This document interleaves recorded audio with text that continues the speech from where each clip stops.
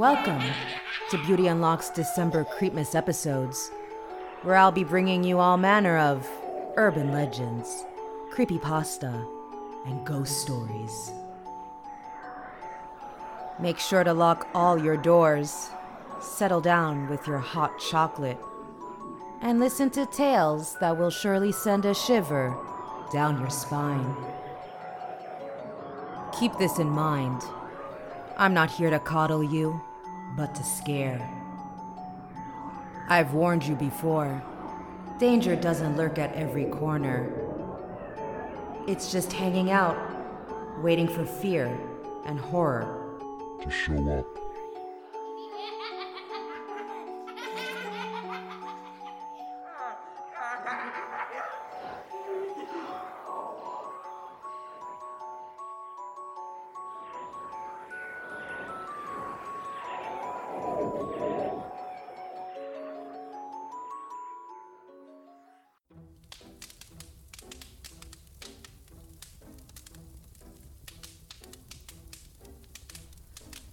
Welcome, friends, to Beauty Unlock's December Creepmas episodes. We've made it to the final week of these special Creepmas episodes, and I hope you've been enjoying them as much as I've enjoyed recounting these terrifying tales.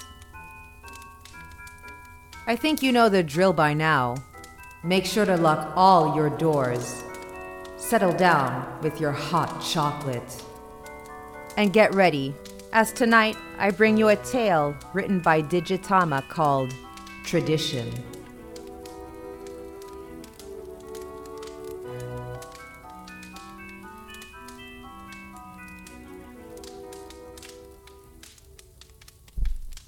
Like every other country in the world, mine has urban legends, myths, and scary stories designed to keep kids from doing dumb and/or dangerous stuff they aren't supposed to. One of these is the legend of the Krampus. You've all probably heard of him. St. Nicholas's deformed evil helper who would punish the kids he deemed naughty.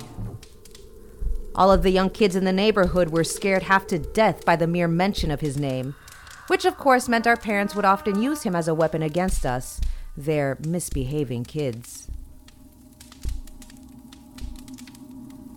So every year, it was tradition that the day before St. Nicholas Day, or more accurately, the 5th of December, my dad and one of his friends, often my uncle, would dress up as St. Nick and Krampus respectively, and go around the neighborhood to all the unsuspecting kids' houses to scare them a little, with the children's parents' permission, of course.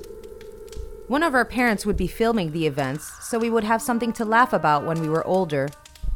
They had a number of running gags, from the Krampus having a large bell he would use to notify us of their arrival, and flipping my mom off to St. Nick, giving us candy after we said our prayers and sang some songs we learned in school or kindergarten. But one of their most popular gags was where, during the end of the visit, the Krampus would pick one kid he deemed as the naughtiest. Usually my cousin, who was about 4 years older than me, since he always knew it was all show, and take him to his evil lair. But in the end, at the pleas of us kids and St. Nicholas, he would let him go, or my cousin would simply run away, and everything would be sunshine and rainbows again. 2005 was no exception. It's the 5th of December, my family and their friends are sitting at our table, us kids hiding behind them, waiting for the moment we would hear that damned bell ring. And then we heard it, and like every year, chaos soon ensued. Crying, whimpering, hiding, covering our eyes. But when St. Nicholas and Krampus climbed up the stairs, we immediately noticed something different. St. Nick, aka my dad, wasn't nearly as cheerful as usually was, and the Krampus wasn't as eccentric as my dad's friends made him out to be through his acting in previous years. They seemed to be rushing things, making us pray as soon as we stopped wailing, and gave us candy right off the bat, not even asking us to sing our songs. After they gave us candy, they pulled their old reliable gag, the kidnapping. And, as is tradition, they took my cousin with them. This time, despite our pleas and cries for my cousin, they didn't let him go, instead taking him with them out the house, slamming the front door as they did. Half an hour passed, and us kids finally calmed down, with my mom, aunt, and the others wondering where my dad, uncle, and cousin went. Suddenly, we heard the front door open, and there it was again, that bell. And again, chaos. My dad and uncle climbed up the stairs as St. Nick and Krampus again, dressed in different outfits than the ones they were wearing before. My mom stood up and said to my dad, "Darren, are you two really so juvenile that you have to traumatize these kids twice in one night?" My dad replied, Good job, Gina. Now you broke the illusion. And what do you mean by twice in one night? We were late because Andy couldn't find his mask anywhere, so we had to go and get a new one. Suddenly, the room became silent. So silent, actually, that we could hear our own heartbeats.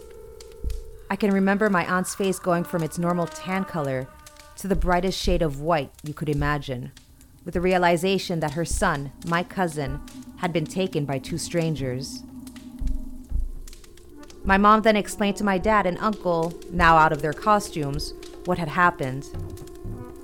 Panicked, the two of them, along with my other uncle, went through the neighborhood, asking people whether someone had already come to their house posing as St. Nicholas and the Krampus, or if they had seen my cousin anywhere. Nobody knew anything, nor had they seen him, so my dad notified the police about the kidnapping, and a neighborhood-wide search began. The only lead the police had was a photo my mom took of the two imposters after they climbed up our stairway. My cousin was never found, but my aunt and uncle never gave up hope to this day. That day, we learned that Krampus didn't exist, but monsters did. And they still do. They just don't look like one.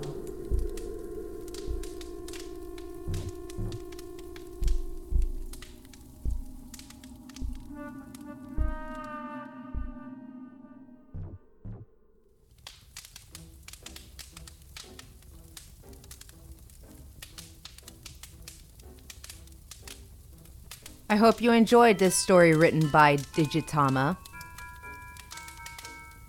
The mere thought of this happening is even more frightening than Krampus himself.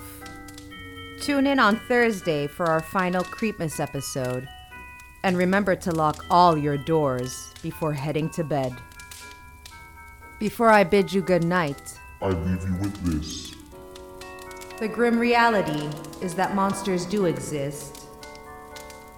And the most chilling thought is that they do not have to hide under our beds or lurk in the shadows.